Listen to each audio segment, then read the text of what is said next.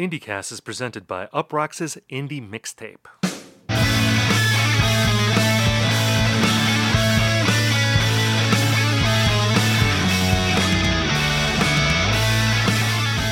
Hello everyone and welcome to IndieCast. On this show we talk about the biggest indie news of the week, we review albums, and we hash out trends. In this episode we're going to be talking about our favorite unsung records of 2021 so far. My name is Stephen Hayden, and I'm joined by my friend and co-host Ian Cohen. Ian, how are you? Well, I'd say that things are looking up, at least for me, as far as the unspoken but unmistakable rivalry which animates IndieCast between you and I. I mean, right now you got the books. You've got probably twice as many Twitter followers as I do. I know who keeps the lights on in IndieCast. However, well, hold on here. Okay, I'm just gonna say though that there's a lot of Ian Cohen said. I feel like the core of our audience are devoted Ian Cohen heads. Maybe I'm wrong about that, but anyway, what were you going to say? Yeah, so I mean, you're pretty much lapping me on all of those metrics. However, I think that there is finally a non-zero chance that I might be represented in a feature film, which I don't think you can say that yet. So there has been... You're talking about the Chainsmokers movie, about Emo Night. Yes, I'm not just talking about the Chainsmokers movie, nor the Emo Night movie, but the EDM pop duo, the Chainsmokers, is among the backers of a scripted feature film, Every Night is Emo Night. So I learned about this in Variety. That's where I get all of my emo news. Yes. Look, man, I DJ'd those nights. Maybe they'll have me as just like the old head hater in there who tries to stand in the way of, the couple who... It's set in the universe. It's in the extended universe of Emo Night. So that's all I know so far. Look, man, I'm not trying. This is the thing where I'm like, I am glad this exists. I think it's impossible to hate on it because, first off, because it's objectively awesome to see Chainsmokers Emo Night together at last. But look, yeah, like, did the Chainsmokers show up? They probably did. Your nights, like, were they lurking in the back? Not mine. So what happened? Was there like a champagne room at the Emo Night? There might have been, dude. Like, by the end, look, I can't. I just want to say, like, society has progressed beyond needing to hate on Emo Night. Like, how, like, there are 4 or 5 elements of hip hop. This is really embarrassing that I don't know whether it's 4 or 5. But, in the same way, there's like 4 elements of like 4th wave emo, which is like capos, Telecasters, black and red flannels, and hating on Emo Night. Like, that no longer exists. Emo nights don't really exist. But, like, I spent so much time like gatekeeping and like talking about like how when they played like Panic at the Disco or had guys like Mark Hoppus or something like that come along to like DJ and just kind of like not push any buttons, how this was like bad for the genre or whatever. But like let's face it, man, like these shows themselves they are what they are. They were club nights for like assistants at talent agencies. So what if the movie's great? Yeah, what if it's great? What if the Chainsmokers are... See, this is my dream of a Chainsmokers Emo Night movie. That the soundtrack would all be Chainsmokers and Chris Martin from Coldplay covering emo classics. So they would be covering like Rites of Spring, into Sunny Day Real Estate, going through all the waves of emo. I think that would be a beautiful thing. And maybe, a Rites of Spring cover by Chris Martin and the Chainsmokers, that could get like 1 billion streams on Spotify, and all of a sudden, like Guy Picciotto, is that how you say his name? Guy. I'm not going to even try to front. Guy. This is embarrassing, man. I don't know how to pronounce Guy Picciotto. I don't know how to pronounce the names of the guys in Fugazi, nor do I know how many elements there are in hip hop. My whole life is a fucking lie. I should have never got off on this topic. Someone can correct me on this. Because it's spelled Guy, but I'm pretty sure it's pronounced Guy. Anyway. Yeah. Guy or Guy, yeah. He gets 1 billion streams, courtesy of this Chris Martin Chainsmokers cover of Rites of Spring, and he's like rolling in like a diamond encrusted yacht. I don't know, man. And the emo heroes of the past are being upheld by the Chainsmokers. Like, what a great thing that could be. I don't know. You hear things a lot about how rich Fugazi are, especially Ian MacKaye. Or Ian MacKaye. How, like, this is so fucking embarrassing that I don't. There's so many weird accent marks in like the names of punk legends. We need to talk about any other band right now because, like, Chris Martin. I can talk about Chris Martin. I know how that's pronounced. I know it's Ian MacKaye because when I was in college, I interviewed Ian MacKaye for my university music television show. It was on the university TV station, and because Fugazi played at UW Eau Claire in 1999 in the student union, and I was wearing a leather jacket because I had just seen Donnie Brasco and I was into leather jackets, and I called him Ian MacKaye, and he corrected me on the air. Now that deserves a movie. That deserves a movie right there. That was a fine moment in my journalism career back then.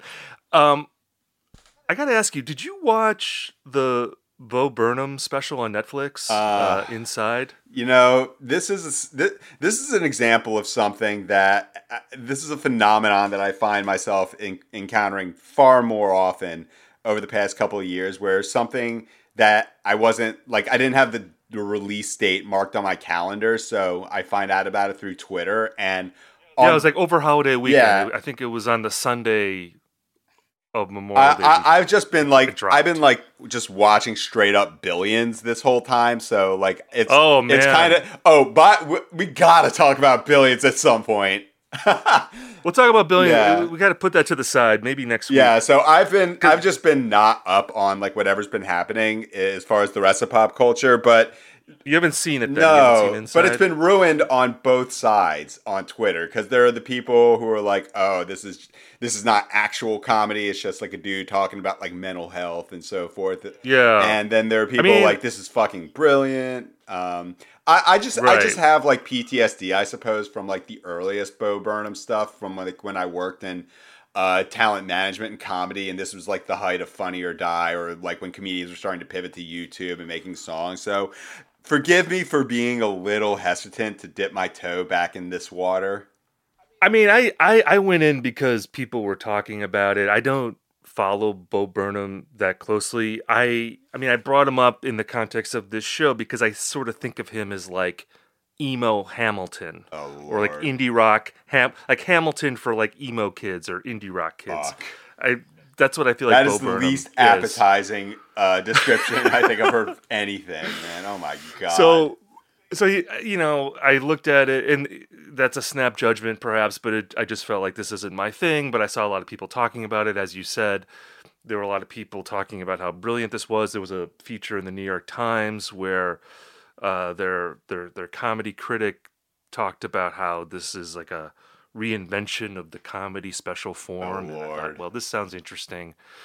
So I lasted about 10 minutes. I couldn't get through more than 10 minutes of it and before I had to bail. Oh. And I have a couple issues with this thing. And I think the first one has to do with like musical comedy in general. Yeah. Like, I think if you are a musical comedian, you at the very least shouldn't take yourself seriously. And if you do, I just feel like it kills it. Like, so I had this tweet the other day where I was talking about, you know, I just watched the Bo Burnham special, or I tried to watch it, and I said that I was glad that Weird Al never had a depressive face. You know, that Weird Al was only just funny. And then after that, I remembered this story about Weird Al, this insane story. I don't know if did you hear the story about like how his parents died? No. Like, okay, so this was in 2004, and both of his parents, who were in their 80s, they died in their home of carbon monoxide poisoning. Like, you know, there was like a leak or something, and they didn't realize it, and they passed away, you know, at the same time. And what makes it even weirder, at least for me, is that Weird Al was in Appleton, Wisconsin. Oh, that's when this happened. That's hiding territory. That's my hometown, and I was living in Appleton at that time. I was working in Appleton. Weird Al was there to perform a show, and he actually performed that night. After learning about both of his parents dying in this terrible accident. And I thought, man, even after that, Weird Al still went out and did Eat It and Dare to Be Stupid. Like even then he didn't do the I'm serious now. I'm going to talk about my depression type thing. And not to say, if that's how you want to express yourself, I think that's great. But I'm just saying that like I kind of respect Weird Al for keeping it funny, like that he could still do that. It's sort of mind-boggling to me that he could do that. Yeah. So I'm not here to bury Bo Burnham, but to praise Weird Al. Yeah. Again, you got to tip your cap to the legend, the Babe Ruth of musical comedy, because I just think that's amazing. Yeah. That he could do that. My other thing too, and this speaks to like a broader point that we're going to talk about because we have a listener question that's related to this.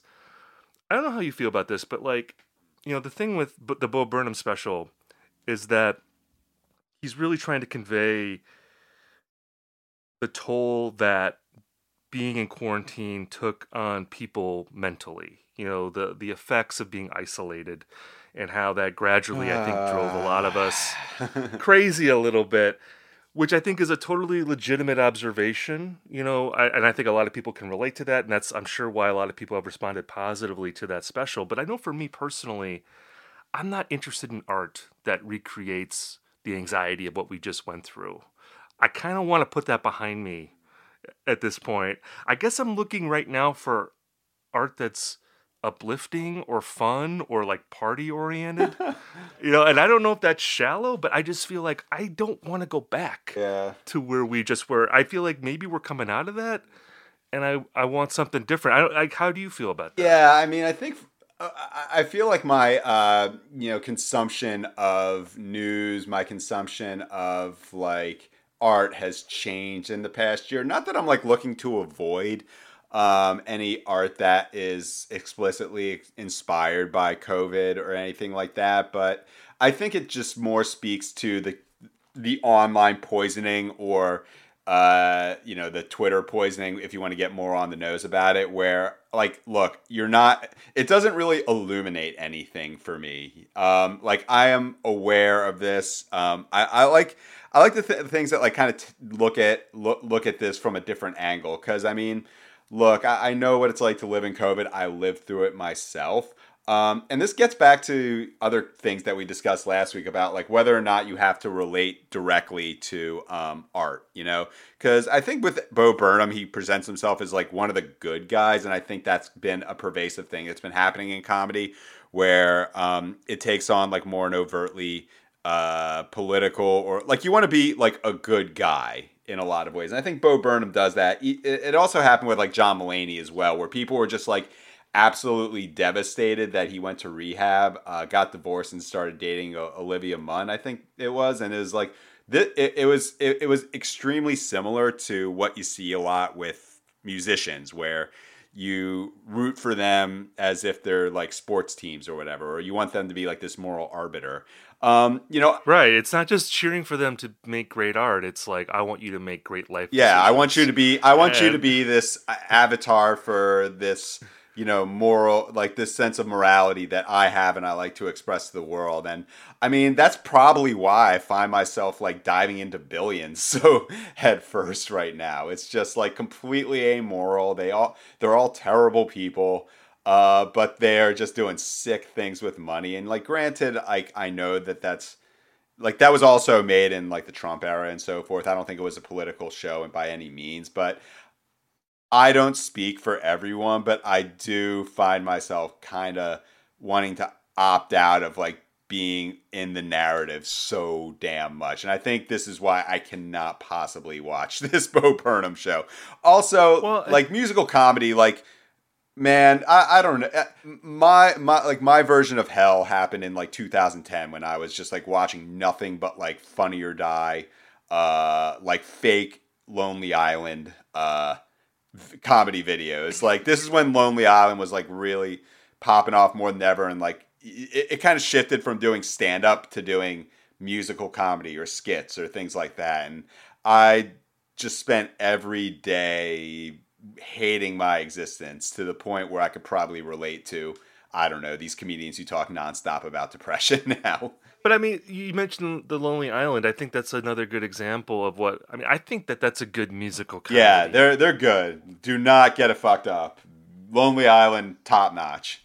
Where it's just silliness. I'm on a boat, or or Pop Star, Don't Stop, Never Stopping. The exactly. funniest movie of the 20th century, by the way. Where they're, I mean, I think they work because they both love pop music and they're making fun of pop music. Yeah. So there's this duality of affection and mockery going on, which I think is usually the most effective form of musical comedy. I mean, that's what Weird Al does. Weird Al is making fun of popular music, but he also clearly loves it, because in order to really know something well enough to make fun of it, you do have to love it. Yeah. If you just hate something, you can't really get inside of it the same way that a fan can. So I don't know, like that Bo Burnham special, it's weird because he is almost like an indie singer-songwriter on that on that special, in a way. It seems like the distance between what he's talking about and what, like, you hear a lot of singer-songwriters in modern indie are talking about, and the musical reference points are like the same, and like in a way I feel like, well, Phoebe Bridgers is funnier than you. Like, you know what I mean? Like, you kind of sound like Phoebe Bridgers, but like I think on Twitter she'd probably be funnier than you are. Yeah. At least when it comes to like beefing with David Crosby and all that sort of stuff. So anyway, you should check it out. At least watch the first 10 minutes the way I did. I'd be curious. For the IndieCast cause, I will watch it. Like, I've endured worse. Can I ask, how deep are you into Billions? Second season. Okay. Yeah, what was the big one? They had? I saw the episode with Dimed Out. I saw the episode where they had car seat headrest, fill in the blank. I think the last episode I saw was the one with the astronaut who tells this really convoluted metaphor about Wilco and Jay Bennett and like Jeff Tweedy and how that relates to love and why she wants to go into space. She didn't get the job, by the way. And so yeah, that I feel. Also, I think there was like a very, very deep beach slang cut put in there as well. So, like, oh yeah, yeah. So I just there's a Gang of Youth song I know in an episode, dude. Like, I should full disclosure, I'm friends with one of the creators of that show, Brian Koppelman, who's a big music head. He actually like worked in the music business for a long time. He like discovered Tracy Chapman. Whoa. He was like he played like a pretty pivotal role in the early careers of like Counting Crows and the Wallflowers. I mean, he should have he has his own podcast. He should have a music podcast. Fuck, man. But yeah, I'm curious to hear how your Billions experience evolves with that. But that'll be for a future episode. Yeah. For now, let's go to the IndieCast mailbag. And again, thank you to all those people who have left reviews. It turns out that if you just ask people for compliments, they'll give them to you. Oh, yeah. And they'll give you nice ratings. Like, our reviews and our ratings have shot up, which has helped the show tremendously. Our bosses are very happy. I got a compliment from one of our bosses the other day, thanking me for begging for compliments on the podcast. So my bosses are happy.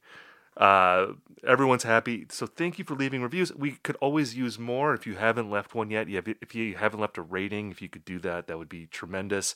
And also keep writing us letters. We get so many emails, and it's so great to hear from our listeners. We're at indiecastmailbag@gmail.com. Drop us a line. It's always great to hear from you. Our listener today is from jolly old London, England.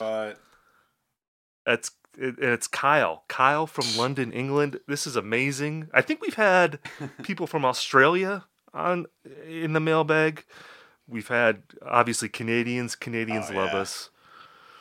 We're going international. This is beautiful. Ahead of our world tour, our post-pandemic world tour we're going to be going on. This is the question from Kyle. Hi, Stephen and Ian. Big fans of both of you.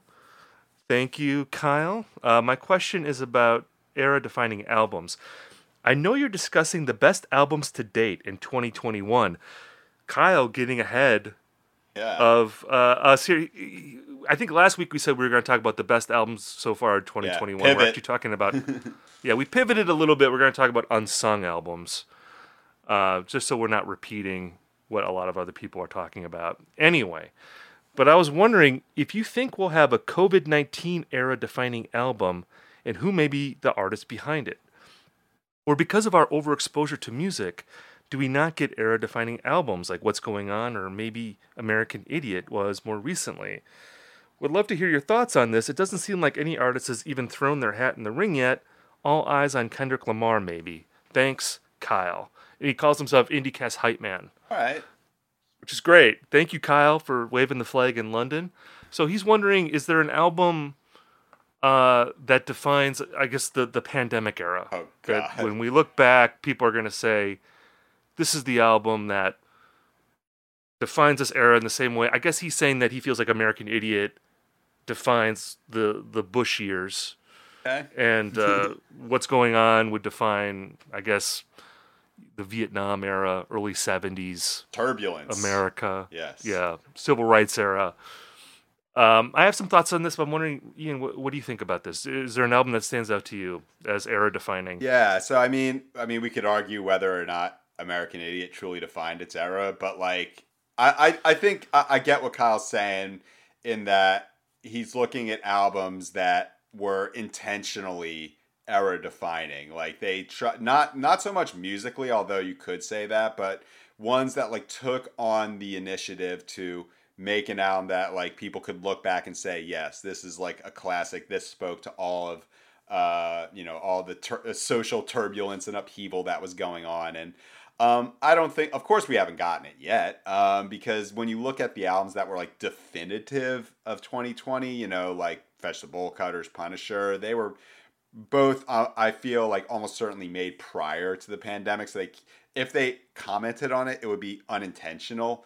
And so if, you're talking about like Kendrick Lamar, I think if we are going to look from a historical standpoint, I am fully confident, regardless of what you think about the album, Charlie XCX, How I'm Feeling Now, is going to be seen as like a bit of a tipping point, because that's the first album I can think of that was made specifically in quarantine about going out to clubs when like it was still theoretical. So I think that's going to be important from a historical perspective, even if it isn't seen as like a quote classic album.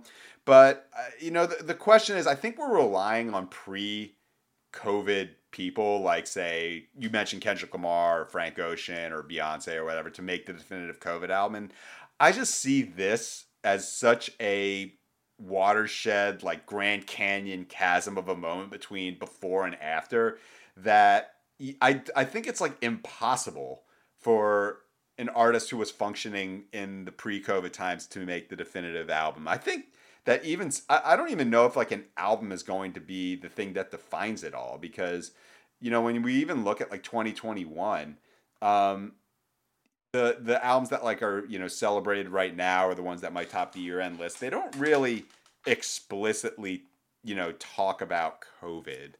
I'm hoping that it becomes like more organic, like in the same way that you talked about Bo Burnham, like trying to put his stamp on the last couple of years. Like I would love it if we don't get a explicit COVID defining album. I would just want to see albums that like are popular now, that are universally beloved, but like talk about more eternal human existence rather than like wearing masks, or the malaise of like seeing Joe Biden come in.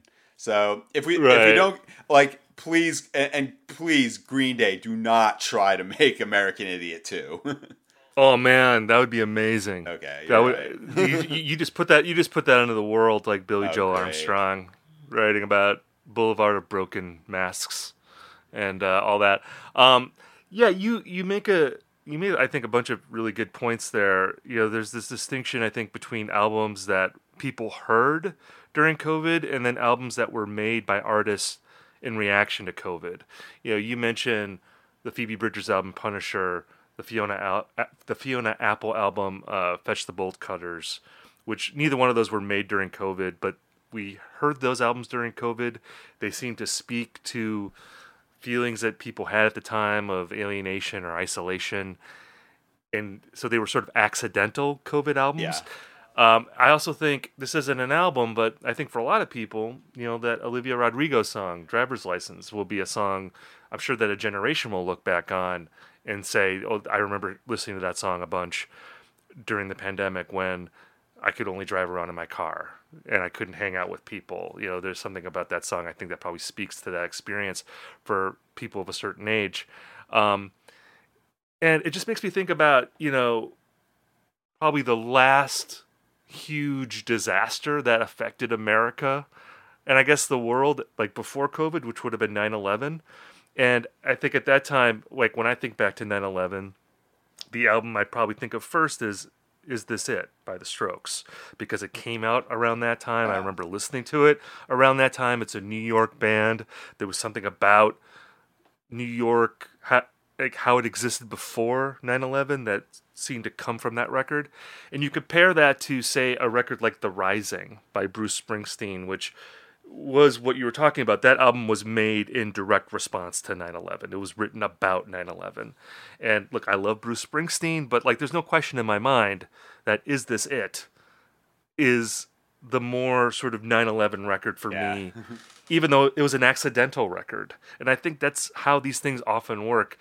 The records that just happen to coincide with a moment unintentionally, I think those are the ones that resonate more than if you are on the nose talking about the thing that we all dealt with. Yeah, look at Yankee Hotel Foxtrot. I mean, they've talked about that, how the songs like Ashes of American That's Flags, another one. Like nothing at all. Like it came out like a year in 2002 officially, but it was Jeff Tweedy doing his songwriting that he talks about and how to write one song where it's just like cut up language or whatever, and yet there was something. It just speaks to something in the atmosphere.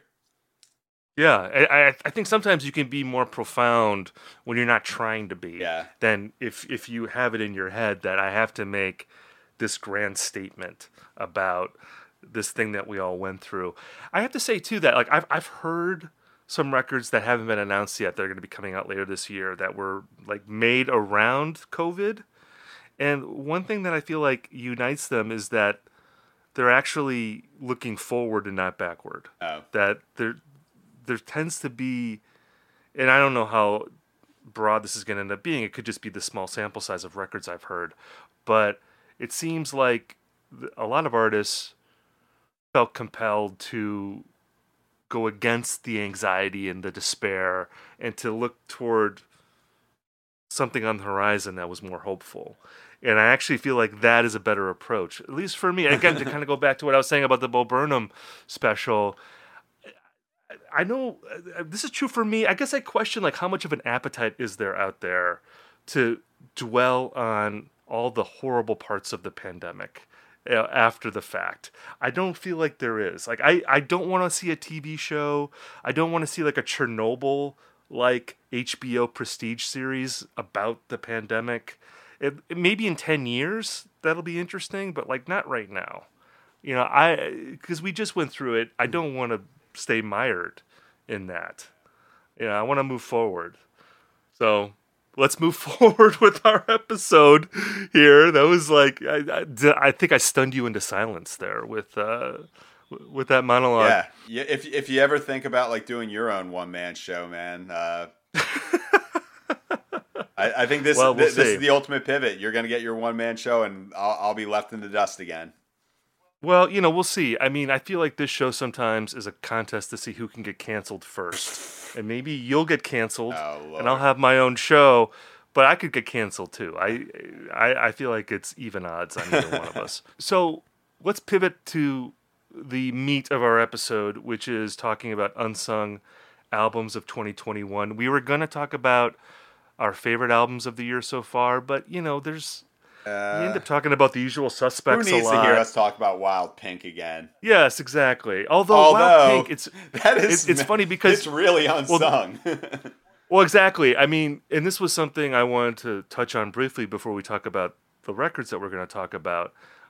Because there's unsung in the greater world and there's unsung in our world. Yeah. Like Wild Pink, I would say, is unsung in the greater world.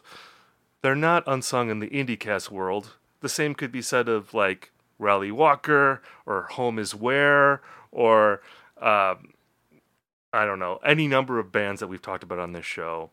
But we're not going to talk about those bands that we've talked a lot about like already. We're going to talk about stuff that maybe we touched on in a recommendation corner once, like 2 or 3 months ago, but you've probably forgotten about it by now.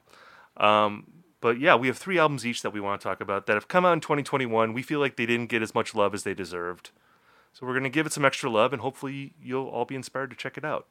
So Ian, why don't you go first? All right, so the first album I want to talk about is one that I wrote about a week or so ago, Fiddleheads Between the Richness.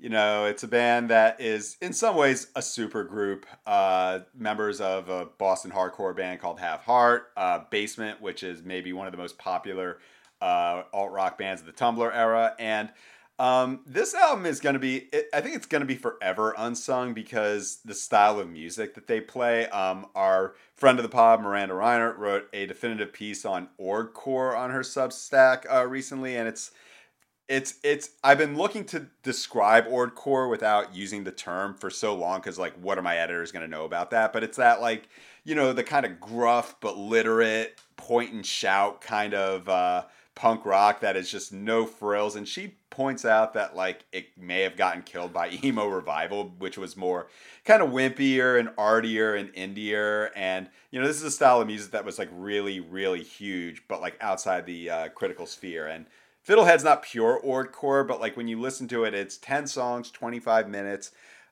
In that vein of hot water music, they bring up Archers of Loaf as a main influence, like, not Pavement. Pavement's too, like, weird and wimpy. Archers of Loaf were kind of the more muscular of the 90s slack rockers. And, it's interesting because it's not an album that's gotten a lot of hype on, typical, like, critical sites, but you'll find, like, people who are, like, on music Twitter but aren't reviewing albums, like, might say album of the year for this one. And to me, there's just this discrepancy between, like, what you would hear it as, like you've said, gruff guy vocals, I'm tuned out. But the songs themselves are, like, just really well written. They're catchy, they're emotionally evocative, they're about, pretty resonant topics like the pointlessness of higher education, about, like, trying to redefine yourself as, like, in a relationship in your 30s.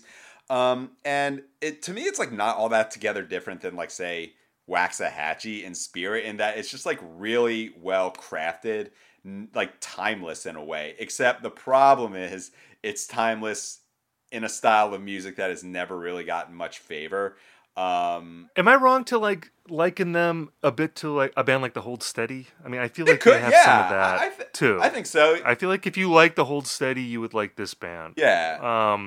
It's funny when the Ordcore thing. I remember I saw links to that in my Twitter feed, and I got that mixed up with Crabcore. Oh God, dude, what a rookie! Crabcore? What a rookie mistake! Attack, man. The bands that, like, they would get into that, like, crab battle stance, like crouching their legs and, like, do that stomp thing. Yeah. They're like Oompa Loompas. Yeah, these are... That was amazing. Yeah, Crabcore and, like, Ordcore, maybe, like, the polar opposite, but I could... but it looks the same. I'm just saying, yeah. I'm looking at a Twitter feed quickly. They look the same just purely from, like, a word thing on Twitter if you're glancing at things quickly.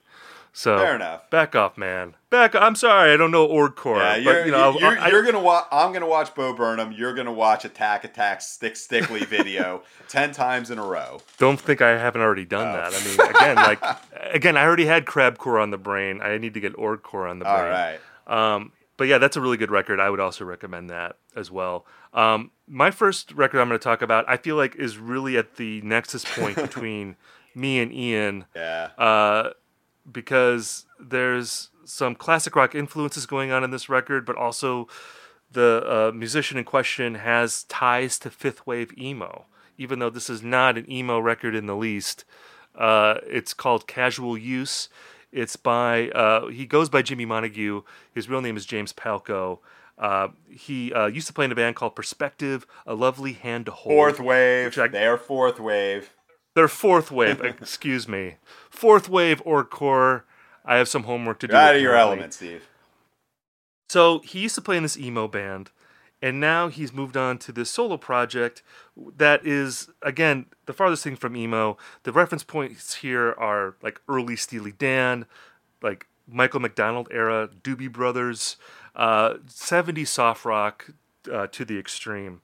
And, there's a lot of people who work in this vein, and it ends up sounding really derivative and kind of twee and like they heard like one Randy Newman record and they decided that they were gonna make a piano based throwback type homage.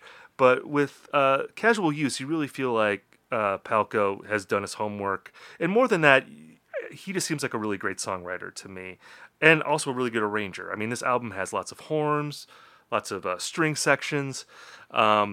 It's just a really beautifully arranged record, even though I'm sure he was working on like a pretty small budget. And again, the songwriting is totally on point.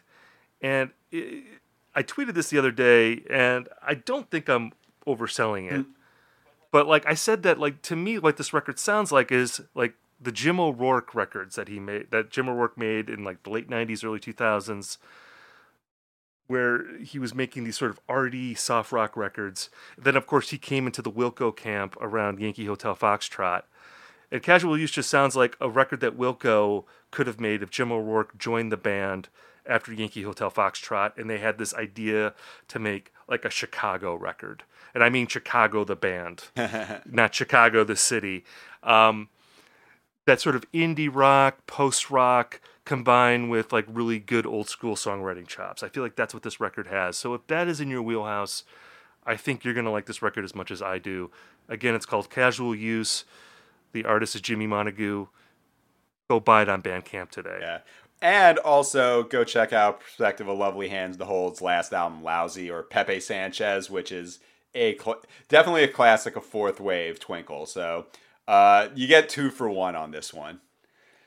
All right, what's your next record? All right, so I tried to, I tried to kind of expand the scope of what we were looking at for unsung records because, recommendation corner is usually me turning in some album from like the emo / hardcore sphere that people might not otherwise hear. And, they tend to be like younger bands or bands that are on small labels who just face an uphill battle in some way or another. But I wanted to think about, I don't know, there's a kind of ageism that occurs in criticism where a band that's been solid for a very long time puts out a record and they're kind of taken for granted. I think it happened with Antlers this year, Mogwai, another one. And the one I want to talk about here is a band called Field Music. It's a little, it's not at all what I usually talk about, but I think about this band because they've been making music since 2005 to the point where one of their original members was in Maximo Park. That's how far back they go. And they've been mostly sticking to this XTC / Wire sort of sound.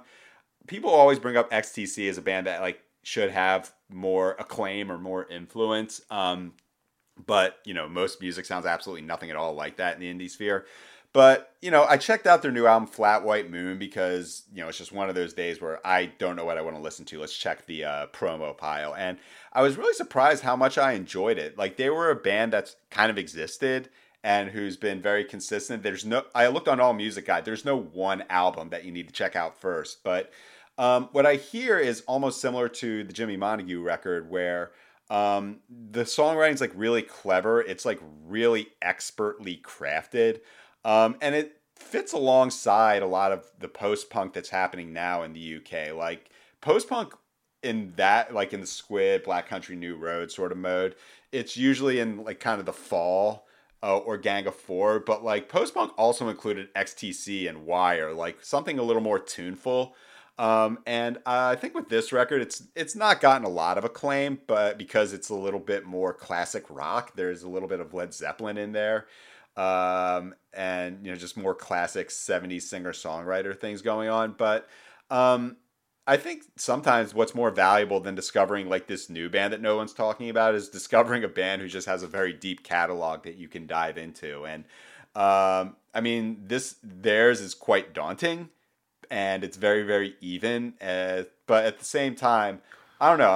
I'm excited to like go back and discover like, maybe I'm a field music person. But I think I wanted to give this one a shout because like you shouldn't like overlook bands just because they made 7 or 8 albums, and there's no way they're ever going to be like one of the central nodes of whatever narrative's happening. Yeah, I totally agree with that. And I like this band too. Again, I haven't gone deep on them because, like you said, they have a lot of albums. It made me think you were talking about XTC. There was that period in the mid-aughts where there was like a small XTC wave. Like, you remember like Future Heads? I fucking love that first record. Oh, it's so good. And even like early Kaiser Chiefs, Yeah. there was like a kind of like a Drums and Wires renaissance with XTC, and now they're far removed from the discourse. But yeah, I mean, speaking of bands with a lot of records, XTC, dig into them if you haven't heard them. They're really awesome. Yes. The record I want to talk about next is Uncommon Weather, and the band is called the Reds, Pinks, and Purples. And this is a band on Slumberland Records. Oh, yeah. And I don't know if all of you are familiar with Slumberland Records. It's a indie label. They were founded in DC, and then I think they're currently based in Oakland, California. And they're synonymous with this form of like jangly, sad dude guitar pop. Probably the most famous band to come from that label would be the Pains of Being Pure at Heart. Yeah. But you also have bands like the Softies. I think Aloe Darling records out on Slumberland. And this label, they've been around now, I think, for about 30 years. And they've always had the same aesthetic. They haven't really changed. They've always kind of had that sound. And, there's this thing in music that people, you have to constantly change and reinvent yourself. And that's all great. But I also have an appreciation for artists or even labels that have an aesthetic that they have honed to perfection, and they just perform that very, very well. Yeah. And I think Slumberland is always good at finding acts that kind of fit in their niche, and the Reds, Pinks, and Purples is the best current example of that. It's a project by a guy named Glenn Donaldson. He had another group called Art Museums in the aughts, and I remember getting into them, and it was kind of a similar aesthetic. But this record, Uncommon Weather, again, it's just really good songs, and it's perfect if you are a sucker like me for jangly guitars, shambolic rhythm sections that may just be a drum machine, kind of murmuring sad guy vocals, maybe like a droning organ underneath everything, and just beautiful songs that you can drive around in your car if it's a rainy day and just kind of revel in your own sadness. That's this kind of record. And again, he's not reinventing the wheel by any stretch of the imagination. It's not connected to any of the greater narratives that we have about pop music right now. It's just a really good example of this aesthetic, and I really, really like it a lot. So again, it's called Uncommon Weather. The band is called the Reds, Pinks, and Purples. If you like any of the bands I just described in the last 2 minutes, you are going to like this record. Yeah, I think Slumberland released that Peel Dream Magazine album that we talked about yes. year. That's true. So yeah, Slumberland always sneaks in something that we're going to talk about on IndieCast. Frankie Rose, Spook School. Like I do appreciate they have a very specific aesthetic. I don't know. Like I always think of pins on like a denim jacket or something like that. Just this like real like college rock, like college rock, like as it existed in the 80s. Yeah, like the old college rock. Yeah. Yeah. So sure. I mean, good. Good on them for being able to like continue. Because I think there always will be an audience for this kind of music, and shout out to them for being able to find it. So yeah, it's good for them. But yeah, so the album I want to talk about is not altogether different than the one you just mentioned. So it's a band called Subsonic Eye. Their new album that came out this year is called The Nature of Things, or Nature of Things. I want to make sure I get that right. So this band. Before I tell you what this band sounds like, I think we've mentioned in previous episodes that always like the one that has ALVVAYS. might be one of the most low-key ripped-off bands in modern indie music. I think that there's anywhere from like 20 to 30% of the albums that would probably be candidates for this type of show sound like Always. And they've made 2 albums, I think, since 2014. And there's just this big Always size hole that so many bands try to do, where it's like kind of poppy, kind of college rocky, kind of 90s, but like if it's not done really well, it's the most boring shit imaginable. What they do seems easy, but it's actually extremely hard because it is simple. And Always nails it. Like their 2 albums are great, but a lot of other bands, I feel like, did they take the slot that Yuck used to have? I feel like Yuck had that slot, and then Always. Yeah, but I kind of upstaged them. Yeah, absolutely. Yeah, Yuck isn't in the same way, and I think the same could be said of the Drums. Like the Drums are a band that like a lot of bands out there are like racking up millions of Spotify plays by sounding like the Drums. I don't know how. I mean, the Drums are like one of the most low key popular bands of the past 10 years, but. But I feel in a lot of ways like my ears have become immune to that kind of sound, or maybe I'm just like not living in 2011 anymore. But Subsonic Eye is a band that falls under the radar because they're from Singapore.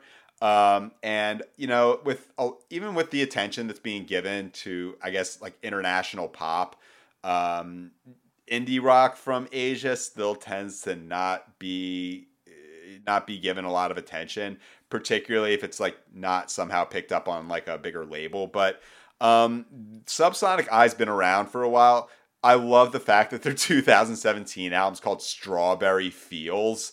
Ooh. Yeah, it sounds nothing like Animal Collective, but nonetheless, the connection seems too strong to not exist. But but this album is just it's very unassuming, but if you're looking for a band that does the drums Always, like kind of early 2010s indie rock, quasi surfy, quasi wavy, it does it like extremely well. I think also because there's like the slightest hint of emo in there. I actually found it through like a fifth wave emo list.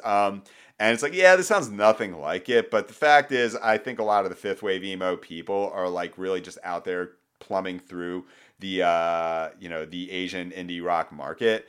And so, I think this album isn't going to like be in my top 10 or what have you. Nonetheless, it's one that if they were like from Chicago, they would probably be doing like the 130. This sounds like the band that would be like doing the 130. I've never heard of this band slot at Pitchfork Fest. Or they'd be on like a label like Fire Talk or something along those lines. But it's really hard to do this stuff well, and I think that they are doing it well enough where it deserves mention. Man, that sounds really cool. I love the fact too that I just like to imagine you with like a metal detector, but it's like an emo detector, and you just like wave it over a song, and you're like, "Ooh, I sense about 5% emo in here. This could be good." Hey, that is the secret ingredient. That's if there's some twinkle, or if there's like behind the female vocals, like a guy who cannot sing for shit, like that makes it immediately stand out to me. It's just the pinch of oregano that gives it that spicy tang, that tanginess that you're looking for in the record. Absolutely. So the last record we're going to talk about in our Unsung Records episode is an album I talked about in a previous episode in Recommendation Corner, but that was about 3 months ago. And who remembers 3 months ago? And I haven't heard a lot of other people talking about this record, so I'm going to bring it up again. It's called Pick a Day to Die. It's by a band called Sunburned Hand of the Man. And you might be familiar with this group because they've been around for about 25 years. They got started in the late 90s, and they've always been this underground phenomenon. And it's kind of hard to describe them as a band because they really are more of a collective of musicians and record collectors and all these different people who come in and out of the group. If you go on their Wikipedia page, there's like dozens of people listed. So it's hard to know exactly who's ever in this band, but I would say that if you're unfamiliar with them, rather than just picking like a random CDR like out of their discography, because they have this like tons of releases, tons of like self-made releases, I think Pick a Day to Die is a great place to start. And especially for my people out there in the indie jam community, this is the record that if you haven't already heard about it, this is the one you're going to really love. And the way I always describe this album is that it kind of sounds like if the Grateful Dead sounded more like Can, the great German band who, in their own way, was a jam band. I mean, in the studio, they would jam for hours and hours, and then they would take the best bits of those instrumentals and they would turn them into songs. And there's actually a great live album that just came out from Can from 1975 that's great, and it's pretty jammy, and there's like lots of long songs, lots of great grooves, that kind of krautrock vibe going on. And Sunburned Hand of the Man has the same thing, where there'll be tracks that are these sort of abstract sounding guitar instrumentals, and then they'll just kick into like a killer groove that goes on for several minutes. And it's the kind of record, again, that like if you are into jammy rock, if you're into post rock, if you're into just records that aren't predictable, this is the album that you're gonna really want to embrace. It's a record I like a lot,